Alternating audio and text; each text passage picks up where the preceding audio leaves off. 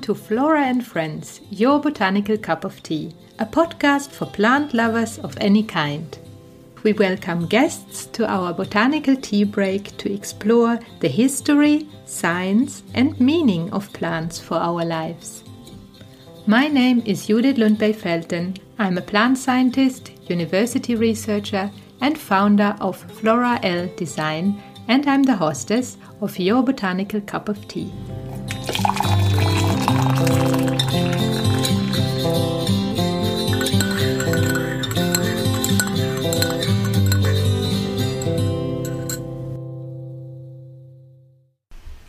A warm welcome to the Flora and Friends podcast for our last episode before a small summer break. Today I am excited to have Melissa and Delphine from the Flora L team here with me. As you may have heard, we are three plant biologists with a big passion for microscopy, but also for crafting with textiles. And in 2019, we created Flora L Design, where we make microscopy patterns. So we use images from under the microscope of any kind of types of plants and different parts of the plants and different types of microscope. And we turn these images into patterns that then are printed on products, from textiles to other things. And we are just right now developing notebooks, for example. So we're exploring everything that we can do with our pattern. And the idea behind this is to show people that usually don't sit in front of a microscope these fascinating structures and these beautiful shapes that we discover inside of plants while we do our work as plant scientists, for example. And yes, I have invited Delphine and Melissa to join me on the podcast, and we have talked about where our passion for plants came from, when we really decided to study plants, and how we relate to different shapes in plants and what we think is fascinating about plants. And in the end, we have some tips for you as well, how you can be more aware of plants and what you can do about plants and with plants during your summer break. There are some ideas that you can do with family or that you can do on your own. So I hope you enjoy this episode. And with this, I say welcome to Melissa and Delphine. Hello. Hello. Nice that you could join me here today. And we are all three of the Flora L team. I thought we would talk a little bit about our background and what has brought us into wanting to work with plants at all, studying them, and then continuing in different ways to work with plant science. So maybe let's start with Delphine. What was your first contact with plants, and when did you when did you notice that you liked them a lot and wanted to know more about them? I think my first contact was growing potatoes on my balcony with my mother. I must have been 6, something like this. And I just remember was enough potatoes for my mom to do a little omelette just for me. So it was really tiny, didn't grow very much. So I think that was my first things. I mean, I was living all my life until recently in apartments.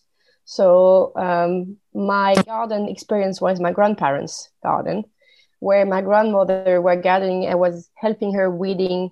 I always liked being outside. But with plant or in plant science, that came much, much later. I mean, biology always has been an interest, nature in general, since a child.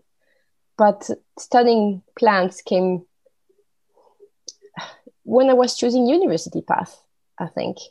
Like when I had to decide what I should do. And I was very interested by immunology. I remember as a child, my father had a magazine he received every month, and one got my attention. And I was reading it, I think until I was 20, I was opening this magazine to the same pages that were 3D reconstitution of macrophage and all the T4, all the immunology was going on. I mean, it's like big things monster with, it's just fascinating. And I was looking at that over and over and over again. And I was 6 when I saw it the first time, and it just followed me over years. So fascination for that always been with me. And then I realized that most of them are doctors, and I'm not a fan of bloods and everything. And I didn't understand that you could be a doctor, but actually be only in a research lab. For me, a doctor was automatically seeing patients, and I was not so sure I wanted that. And then I always had an interest for plants.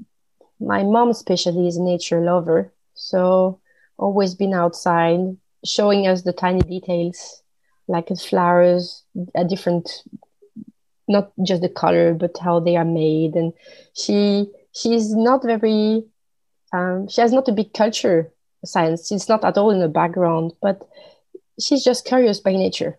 So she was just putting these little details, like in the front for us to discover. Taking tadpoles in a dam and growing them till they're being frog at home and jumping everywhere under the sofa. I mean, all these kind of things that just make some of them. It didn't work on my brother, so I think it's not a universal recipe, but it worked very well for me. Science always been a part of my being. I mean, not just plant. I mean, every kind of biology things. Interesting. I actually can relate to that because immunology,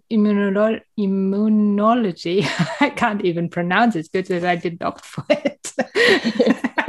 And plant biology were the two things I was hesitating of choosing among when I was in my bachelor's. So I went on with plant biology, but I really liked learning about like the human body as well. How was that for you, Melissa? When did you discover your interest in plants, and was there any key person in your childhood as well who kind of fed that desire to learn more? I remember as a kid having a book, like a child's encyclopedia type book, and it was Disney themed. So it had Disney characters like Donald Duck and stuff in it. But one of the books was about botany, and it had all these pictures of really interesting plants. And one of the pictures that I remember were these like giant water lilies, like big enough for like people to stand on. And I remember seeing that. And I think as a child, I just thought, I want to live on one of those. So I had a childhood like fascination that I could maybe one day live on a lily pad. And then it wasn't until in my university, I always enjoyed science throughout school, and my mom was a school teacher, so she always encouraged, learning at home, and she would do the tadpole thing with her students in class and butterflies and stuff like that. So we definitely are kind of a curious and learning family. But I didn't think of studying plants. A very similar story to you both. I was in university, and about halfway through my degree, I was doing a degree in undergraduate neuroscience. So I was really interested in the brain and the human body, but specifically how the brain and the nervous system works. And then I needed a class that fit from like 11 till 12 on Monday, Wednesday, Friday, because I didn't want to mess up my schedule. So I looked through the entire university course listing to try find a class that fit in that time slot. And it was a botany class. So I was like, okay, perfect. So sign up for this botany class. And it was a botany class, but that one wasn't about plants. It was about algae and fungi together. And so that fascinated me, though. In this course, we learned all about bioluminescent algae and really weird, crazy types of fungi. And I was like, oh, this is so interesting. And I ended up switching my degree to plant biology after that, and just really, really loved that topic. And in that first course, we did a lot of microscopy. It was really just looking at different types of organisms. So I think at that same time, kind of a love of microscopy and like seeing the hidden world. Like if you look at like a green solution in a flask, it just looks like green water or something. You put it on a microscope slide and you're like, oh my goodness, there's all kinds of stuff going on in there. So that was really fascinating to me. And Delphine, when you were talking about seeing the 3D reconstructions, I thought, oh, I wonder if that's where your microscopy love came from? I got a microscope as a child that was using a lot, like it's not a toy. It was actually a good one, but not a professional one. I was looking at pre-made slides with like a feather from a fly or something that you could look through, and I was looking at it, fascinating, but it stopped there. It never went further until I needed it in my different projects. So I've been doing a lot of microscopy. As my bachelor, I did TM. Now I forgot the transmission electron. Thank you. For checking plant virus. And that was fascinating, but it just stopped there. And then during my PhD, I had to do some in situ hybridization, so light microscopy, and also some cuts of different parts, anatomy cuttings. And I think that's what I like the most, because it's beautiful. It's just like a precision work with the tiny slice and the colors and things. But I say it stopped there. It was a need. I did it and stopped. And it really exploded during my postdoc, because all my postdoc was about microscopy, because I was looking at, inside the cells, at tiny little organelles. So, but it was mostly confocal microscopy. And it's a love and hate relationship, because as much as I like to see what's happening, I hated to be in this dark room for hours and hours and hours. This is what is, maybe people do not think about that, but microscopy is often in a closed room without a window.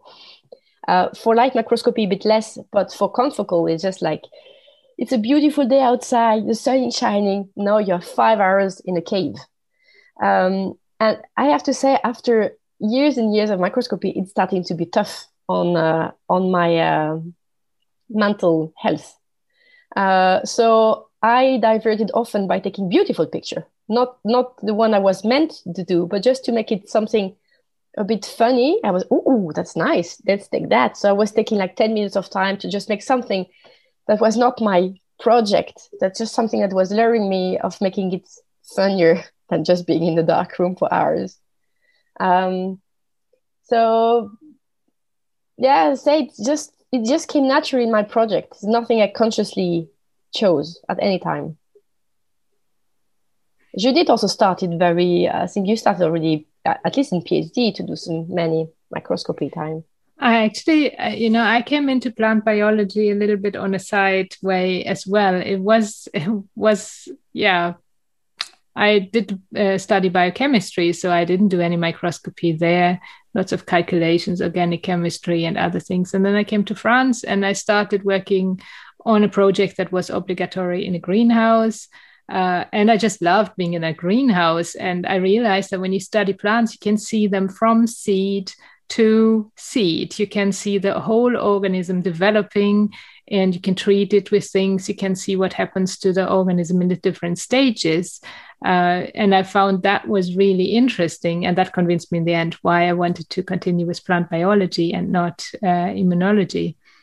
But and then I moved on and I studied in Lyon for my master's. And there I studied how the pollen is recognized by the papilla cells on the female part of the flower.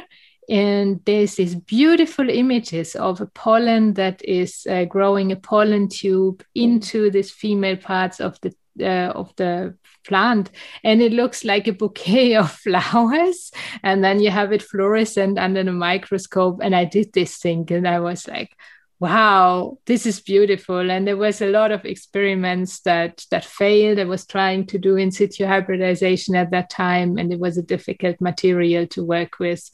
But I was just so happy to sit in front of the microscope and to look at whatever I could see. I was doing screening all kind of lines that had fluorescence in different parts of the plant just to find one line that I could use. But I saw lots of things, and some of this fluorescent, like if you look at the trichomes, which has like small hairs almost on a leaf, and they split in on that plant, they split into three, and there was the fluorescence in. So when I would look at the leaf, it would look like small stars, like a sky with stars. And I can also relate to that I was sitting in front of the microscope and just sometimes taking images that were beautiful just because I had no objective with them and I didn't know what would happen with them. But I just thought, this is so cool. I need to show this to somebody. I need to share this. So there was my love for the microscopy. And then I really looked for projects for my PhD where microscopy was a part of it, because I wanted to know more, and I enjoyed doing this, even though it meant sitting in dark rooms sometimes, and you would lose completely any sense for day, season, whatever. It could be snowing outside or being 30 degrees. You sit there and you don't know anything, but it's an experience. It's also, you need a lot of patience when sitting at the microscope, because it's not quick. It's usually not high throughput. It's image by image and settings correctly, and you want to get it all in focus. And it's tricky work as well to get the best image, and even sample preparation is lots. But I enjoy this so much, and I like, I'm teaching a course after the summer at the university where I will teach microscopy and sample preparation to students together with some colleagues, and it's just a pleasure for me. How is that for you, Melissa? What did you think was the most annoying or the best thing about microscopy? I always really enjoyed doing microscopy, and I did a lot of fresh section, hand sectioned microscopy. And I got really good at doing thin sections by hand. So I always preferred to do that. I found if you had to do like a full sample preparation, it takes so long. You have to dehydrate the tissues and replace with a different solvent and put it in wax. And like, it's so much longer. I like the instant gratification of like cutting a part of the plant, doing some quick slices and seeing what it looks like immediately. When I did a lot of microscopy in my PhD, I was studying flax fiber development. And in the literature, there wasn't a ton of information about like how the flax phloem fibers develop. They knew they came from Procambium tissue, but there wasn't a lot of information about how and when and where those cells form. So I spent a lot of time hand sectioning stems at different locations and trying to track the visual development of the fibers within the stem. And that was I think it was such an important part of my research, just for me, understanding kind of the three-dimensional structure and the timing and the placement of where these cells are forming. And it just gave me such a good like grounding for the molecular work that I did on it later. I was able to really define different stages of like, okay, I know at this point in the stem, at this height, the fibers are doing exactly this. They're elongating. And at this other point, they've started to put down their cell walls. So by having like a really good microscopic view of my model system, I was able to do better research because of it. So I always enjoyed doing that. And we had a vibratome, an old vibratome in the lab. I think my supervisor like found it somewhere. No one knew how to work it. So I like Googled a manual that I thought might match the machine and figured out how to work it. And I think I was one of the only people who ever used this thing, but I used it all the time. And it ended up doing really good sections under the vibratome as well, which was also still fresh tissue. So fast and quick. But yeah, I really enjoyed that. I did a bit more microscopy at UPSC when I was doing my postdoc there. Yeah, actually a lot of fresh sections again, a lot of Arabidopsis, light microscopy, and then a bit of TEM on wood. But I found I didn't like the TEM so much because I was kind of disconnected from the sample prep itself. I don't know who made the samples, but there was just samples ready for me to look at. So that was a different process than that really thorough investigation that I had done previously, where I was, working with the plant and picking the exact tissue and kind of mapping it out mentally. I think that's the problem with the confocal microscopy I did. I mean, you have to prep your tissue. It's taking a couple of days. I mean, not always. Sometimes you can look at them live, but it took me a while. No one was here to teach me, so it took me a while just to learn how the root was made, where I was, because you blindly go through like layers of tissues. And what does it look like? Where I'm looking what the epidermal cells. I'm looking at the. So it just took me. I had the first 6 months was a bit of a stress every time because I was like nervous. What am I looking at? Because you just have dark and things like fluorescing here and there. But once that step was over, when I was getting confident about what I was doing, then things was much better. And for me, I think the confocal also, we had a very old confocal at the beginning when I started. And the problem with that, you had to look through the, what do you call that, the eyepiece all the time. You couldn't look on the screen, directly. And as I have glasses, I had a very hard time because I was disconnected. I always have a hard time to look through the eyepiece and be in the object because I always have distance. And it was giving me headache because I had to follow all the time.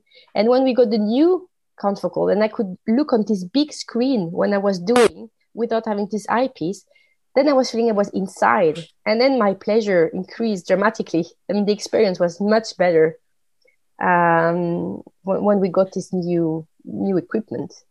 So I think it for me it was really like and I say I was getting headaches. So being 4 hours in the dark, and then I was going home with like a head like pounding, bouncing. Yeah, that was my bad experience. But it got much better after. Good equipment can help. Equipment is certainly a very important part in microscopy. I think Melissa said something also important there with the hand sectioning. I think you actually taught me how to use a carrot to do sectioning, so as a sample holder. And I learned that from my supervisor, Totte, at the time. So I can't take credit for that, but I was shown as well. That was a very interesting process. I've actually recorded a video on that, and I think we should post that together with the podcast on our Instagram this week, so that you can see how carrots can be used for that. It's such a smart solution to use a carrot as a sample holder. But I can see that sample preparation can be very, very frustrating, and not always when you start with a new material. It's not always so clear how to prepare the samples when we need to section it in very, very thin slices. I mean, sometimes you can do it by hand. Sometimes you do it in a carrot. Sometimes you put a gel around it to make it stable enough. Sometimes you need to put it into wax, and sometimes you need to put it into epoxy resin, which is really hard. And then you can use from a razor blade to a diamond knife to cut it, depending on what you have put it in. Has that ever been an issue for you to not knowing how to exactly prepare your sample, depending on what you wanted to see? I mean, I can talk first. In my case, never been a problem because I always had one clear experience and I was taught by one person. So I was just following blindly, adjusting at time, but I just was trusting the person that was a professional. But it's clear that sometimes I had this idea I should do that. And then I didn't know what was the best way. So at UPC, it's such a big institute that you quickly find a person that knows for not always accurately, but I can hint you and help you. So it would never be such a problem at UPSC because I say it's a big institute and you always find people with knowledge in what you want to do.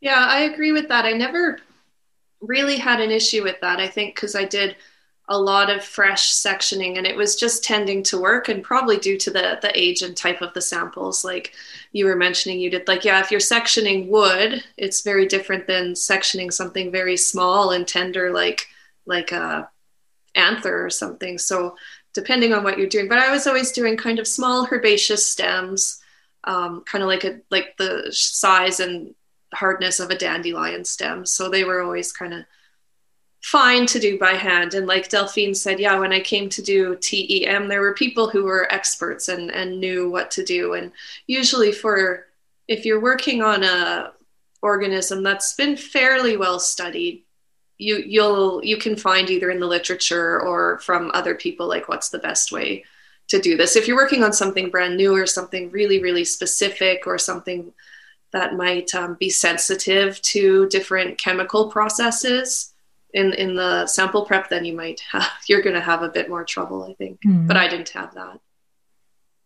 I have known all kinds of sides of losing fluorescence of fluorophores when trying to prepare the samples. And I've been working with roots and to see how they interact with fungi in the soil, with beneficial fungi. And that has been a big challenge. When you do cross sections, it's a bit easier, but when you want to do like longitudinal sections to really look inside the root, that has been and is still a challenge for us. We have been trying lots of different things. So microscopy is not always so straightforward when one tries to see a specific part of a plant, and material can be very thick and yet too soft to section, and that makes it hard. Is it a challenge because you're looking at two different types of material, like a plant and a fungal material? Does that make it harder to find one kind of sample processing that works for both? That can be because the root that is interacting with the fungus is much thicker and much more stable. So that sample is usually easier to prepare as compared to a root that is on its own. And we need to always find sample preparation methods that work for both a thinner root and a thicker root that is interacting with and surrounded by fungus. So that makes things challenging. And also whenever you have thicker material and you try to like get any kind of dye inside the material, because in microscopy we work a lot with dyes to reveal certain molecules that are polymers, for example, and they will just stay in the outermost cells and never go really inside the tissue. So there's all kind of challenges to that. And then also working with dyes is maybe a part also that not many people know, is that when you work with staining your samples under the microscope, and all these sample preparation methods, or many of them, work with lots of toxic products. So there's lots of security education necessary for being able to safely work with that. And that obviously restricts the possibility for people to do microscopy with these stainings outside of a laboratory environment where all the safety regulations and infrastructure exists. Yeah, but from the lab, we have taken these images and gone to doing something very different to them when we make pattern from them. How do you experience that process of making a pattern out of a microscopy image where you know what you see when you look at the microscopy image, and then you make a pattern of it? Can you recognize still the structures when you see somebody else's pattern? We are three people. Sometimes it's one of us who makes it. And what do you like about that? Maybe we can start with Melissa. I think because I have such a love of botany and microscopy, and since I'm we're generally working with plants, and I'm pretty familiar with the anatomy of plants microscopically, so I can tell where the original cells are coming from. But it's always fascinating to see. We've done it a few times where we have all made different patterns from similar starting material images, and each one of us comes up with very different ways of creating a pattern from a single image. I think what that comes from is maybe just we each can focus in on some different aspect of the original image that we find interesting, or think of a way that we could make it interesting by making the pattern repeat in a certain way. So it's always fun to see the different ways that we can take the same starting material and come up with something different. But usually, even though it's different, I can still tell what cells it was, or that it's some sort of plant microscopy image. I still recognize that usually in the final product. Yeah, that's a skill I don't have. I mean, my anatomy knowledge is really low. I honestly, I suck at it. I can recognize dots. If you give me a confocal image, I can tell you that a Golgi, or if it's a trans-Golgi network or whatever. I'm much more familiar with the intracellular anatomy than the organ anatomy. So clearly, I have a few ideas, but I might be also wrong. For making the pattern, I think what I like the most, I'm not very good at 3D. So I always had a problem due to my eyes with 3D reconstruction. Even at school, when they had to organic chemistry, I had a lot of trouble, to try to find how things were positioned. That's a nightmare. And the same with the pattern. Like, people can take a bit and automatically in the head try to see what will look like at the end. I don't. I have really manually to put them side by side and say, oh, yeah, it looks like this, and then moving things and realizing that it gives a complete other image at the end. So I think this is a very fun part, like trying to pick a little section and adding them to another, to the same section and turning it. And then you can really, at the end, give a complete other feeling to the pattern from exactly the same section. And after, I am a color person, so I love color. So for me, all the things that was with Toluidine blue are my favorite because I like the shades it gives, from the blue, pink, purple, and a little of green. It's just such a lovely color combination that I am automatically drawn to those ones more than others. But that's just because, I love colors and I can tweak the colors forever. I could spend hours just no, not this one. No, not this one. Yeah, a little bit more clear. A little bit. I think this is the fascinating part, but also it could take 5 days and you can have 2,000 options for the same patterns. So you have to say, that's good enough now. Good that it is.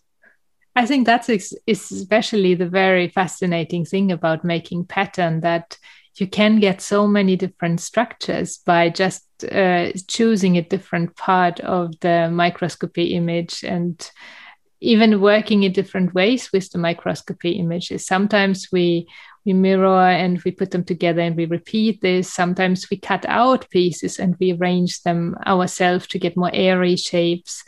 And then, even though there's common parts of anatomy inside plants, there's always structures that are slightly bit different. And we also haven't done we have done a lot of stems of different plants, and you find things that are going to be the same, yet the pattern still always looks different depending on how we stained it, where we sectioned it, how we sectioned it, and which part we choose then to make the pattern. So it's a lot of variation. It's an even bigger variation than nature provides itself, because we choose a part of it to make something new with it.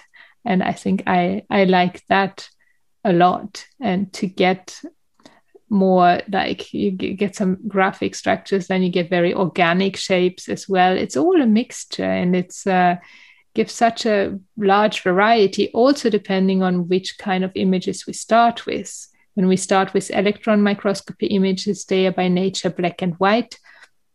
They are more like X-ray images, so that gives a completely different aspect than what Delphine mentioned, the toluidine blue stained ones. Or when we image on the confocal, we image fluorescence. That's basically also black and white image, but also then very different than electron microscopy image. So that whole variety is I love that. So many different aspects.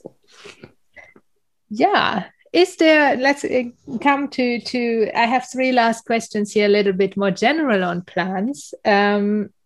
Is there a place that is famous or that you think is very interesting for their plants and that you would like to visit anywhere in the world, wherever, or that you maybe have already visited? Maybe a place with big lily pads for Melissa? Yes, that would be on my list. I think you can see them at the Kew Gardens, like what's that place called? Conservatory. I would also really love to see baobab trees in Madagascar. They're like these really weird looking trees with like really fat, kind of shiny stems and just like scraggly branches. I was going to say arms, but they're not arms. They're branches at the top. So I'd love to see that. That's just, it's so otherworldly that I've never seen anything quite like that. I also really love going to Vancouver Island, or like the Pacific Northwest area of North America. And there's big cedar rainforest there. So that's, I've been there, but I love going there. Mm-hmm. For me, I couldn't say. I just know that I love when it's juicy green. So I've been traveling a lot through job, and I have a father that traveled a lot. So we went to different places, and though very warm and dry country are very appealing for their climate, it's too dry. It doesn't please my soul. I like this like very juicy and intense green. So more for France works perfectly well. Even Sweden, where we live, when it's green, is really like lush green. But even tropical countries, when it's really like going everywhere, like leaves of different sizes, of different shapes, going in one another. This is more my kind of paradise. Though I like in the south of France when you go to lavender season, when all the fields are purple. This is something that I really, really enjoy, but it's for an instant. I wouldn't like to live in there, but it's beautiful for the eyes. It's just like and it smells so good as well. Yeah, so more not too dry climate. Mm-hmm. Most rain is good. You would enjoy Ireland. You should go there. That's really, really lush and green. I like that. I'm kind of an intermediate. I'm both a landscape person. I like landscapes that are beautiful, and I like to see plants and like as part of a landscape. I was very surprised going to New Zealand, because that is from the climate very like Europe, but the plants are not at all. They have, I don't remember, 130, it could have been varieties of ferns. And the whole forest were full of ferns. And it's like, I was amazed how different the landscapes were there, despite the climate being so alike. So going to a different place and seeing that is definitely something I have enjoyed. And seeing the redwood forest there with these gigantic trees, that trees can become so old. Well, I also enjoy watching David Attenborough's movies and traveling through that. But there's, I think I don't have necessarily a preferred landscape. Having done the podcast and heard about people traveling even in very like alpine regions where there's not many plants, and still looking for these tiny things, the tiny plants, and what is really there, is something I enjoy. I enjoy both house plants, and I enjoy like the first plants that come out in the forest and looking at them. I enjoy having cultured plants in my garden. I can't really say that I have like a very favorite place, but I love visiting botanical gardens and seeing unusual plants, and especially when they are using landscapes so that you can see about where they are from, or arboretums, where that's also nice. So it's hard to say for me, but in Umeå, I have definitely enjoyed going to the Arboretum, and here in Uppsala, I enjoy passing by the tropical greenhouse, and there's also very, very big lily pads in there. I'm going to think of you. Nice. I was just remembering, I think the last time we were together in person, Judith, we were in a botanical garden in Nantes. So, maybe not the last moment we were together, but we did that, I think, on the last day. I think botanical garden is a must. I mean, everywhere I go, I'm checking the botanical garden. I think I almost visited them in every cities where there were one. It's always such a nice place to be. Yeah. You have changed jobs a little bit since we were all in Umeå and we're postdocs and doing lots of microscopy in dark rooms in the basement. How are plants today an important part of your life? I mean, for me, since I quit working as a researcher, I am also a house owner and have a big, big garden.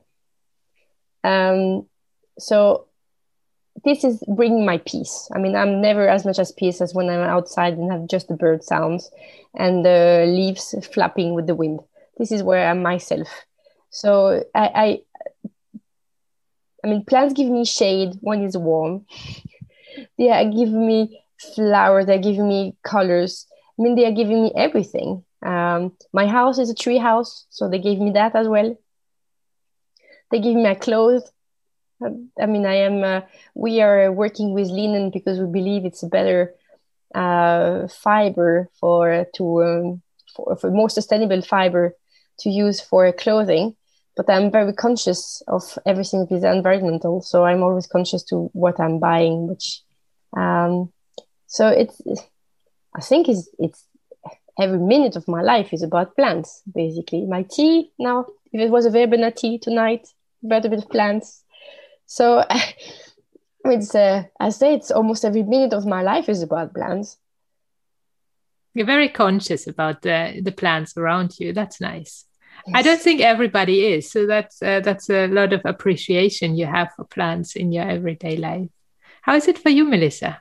I see the world very much like Delphine, and I'm always, maybe not always aware, but conscious of the fact that the air we breathe is coming from photosynthesis. So like we really have a symbiotic relationship with the plants on Earth, that we rely on each other to be here.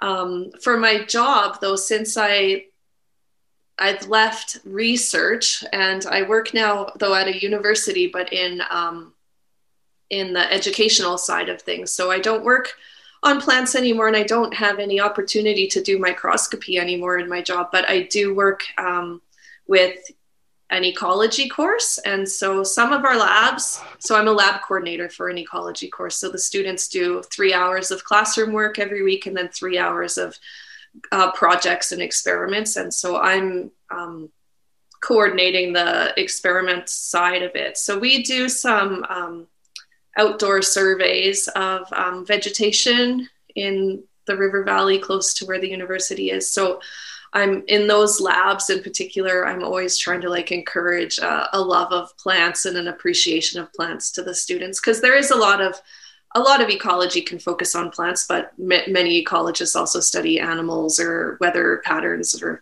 other types of things related to ecology. So for those plant labs, though, I really try to help the students and the TAs I work with see like a fascinating side of plants, and to get them to just really look at plants as something exciting and not boring green stuff.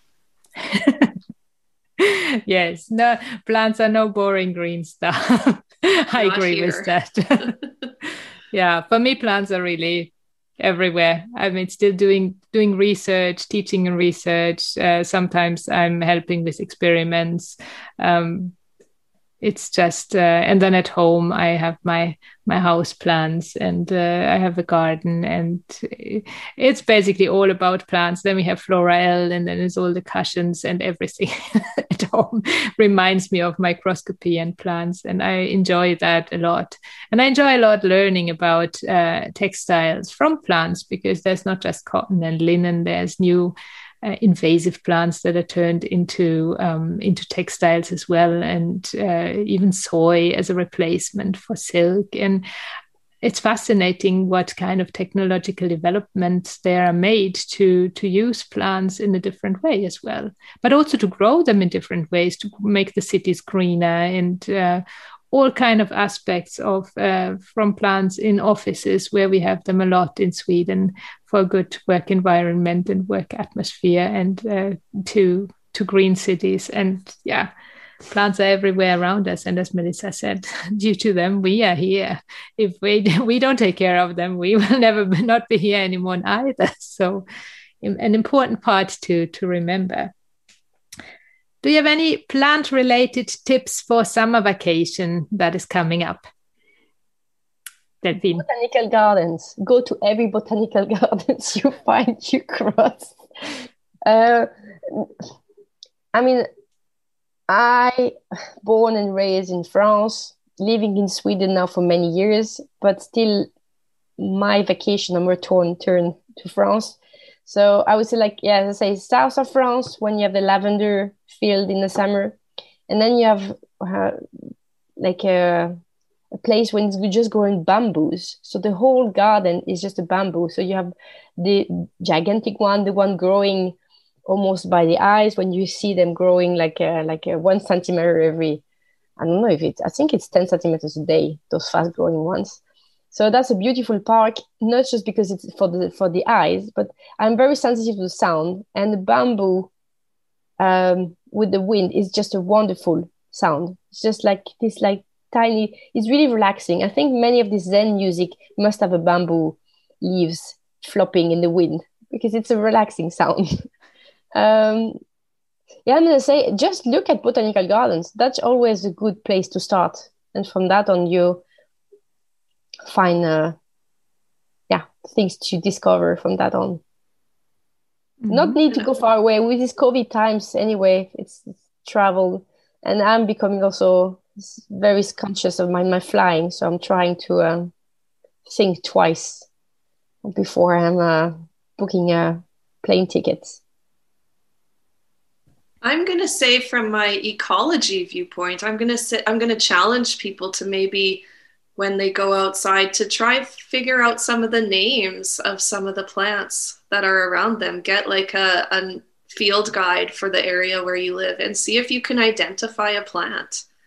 And as soon as you start looking at the plants more closely, you realize, oh, there is so much diversity right in front of me that I never noticed. Like, I think a lot of people can walk by a forest and just think it's like green, just like green is what they would call it. But when you actually look, you can see, oh, there's this type of plant and this type of plant and a little short grass and something more bushier, and they're all different and they all have different leaves. And that becomes really interesting when your eyes can be trained to see plants as individual things and not just kind of a wall of green that's in the background. That's very true. I would say, for me, having a garden, and now we gave our kids an own planting box and a bunch of seeds, so they are growing things there themselves. So I think that's a nice idea for doing, if you have family, to just grow something. Even if you just take a pod and you may grow watercress at home that you can eat. They put some peas and you have like the pea, the green of the peas you can eat. So there's some easy things that you can do even if you don't have a big garden. Yeah, but sugar snaps. Sugar snaps, yeah, they work well. And what I would say is, Melissa talked about the diversity. I'm fascinated by plant development. So just to look and observe how a plant develops from a seed that is germinating into a plant. I love to see pea plants. They have these tendrils that are trying to catch onto something, and to observe that, just how are they doing this? It's like, how do they know that it's there? And there's suddenly so many questions that come up when you observe both the diversity and the development. How is this plant doing this? How does the plant know? How is the plant sensing its environment? So there's lots of things about plants that you can look at. And I also find that weeding is a very mindful activity. So if you're stressed, just take 10 minutes and rip out some weeds. If you find any kind of patch of soil, you need to really carefully look what you take and what is a weed and what not, because the weeds like to resemble the plants that you want to have growing there. So even that is a good activity that can be, if you think about it in a positive way, it can be very nice and relaxing as well. I'm teaching, after 10 years working with Arabidopsis, I'm teaching my my daughters to rip it out as soon as they see one. Just one, take it out. So they will be also very familiar with Arabidopsis, like their mom. That's the first step into science. Thank you very much for today, for sharing your experience with going into science, with doing microscopy, and your relationship to plants. Bye-bye. Bye. I hope you have enjoyed this episode and gotten to know us a bit more of the Flora L team. If you would like to see what we are doing, I invite you to visit our blog post associated to this podcast at www.flora-l.com/blog, and you will find some images and some different materials related to the process of how we design patterns, some insights from the lab as well. So you're welcome to visit this also to get a visual impression of what we are doing. And as we are going into the summer break, I would like to invite you, if you want to learn more about plants, to go over to Caitlin and listen to her podcast. It's called the Flora Funga Podcast, and she is having exciting interviews with different scientists to explore how plants interact with mushrooms, or fungi as we call them, and what it is all about of the fungal world. As we are covering more the plant world, she is more into the fungal world, but also the interaction with plants. And I myself was really delighted to be invited to her podcast and to be interviewed there. So here is Caitlin with a little teaser about her podcast. So enjoy listening to this, and I will put the link to her podcast also in the show notes. And we will be back here on the Flora and Friends podcast in August for more episodes about plants and how they interact with us humans and how they influence us today and back in history. So with that, I wish you a lovely summer. Enjoy. And for those living on the Southern Hemisphere, I wish you a lovely winter. So have a good time, and we see you back here in August.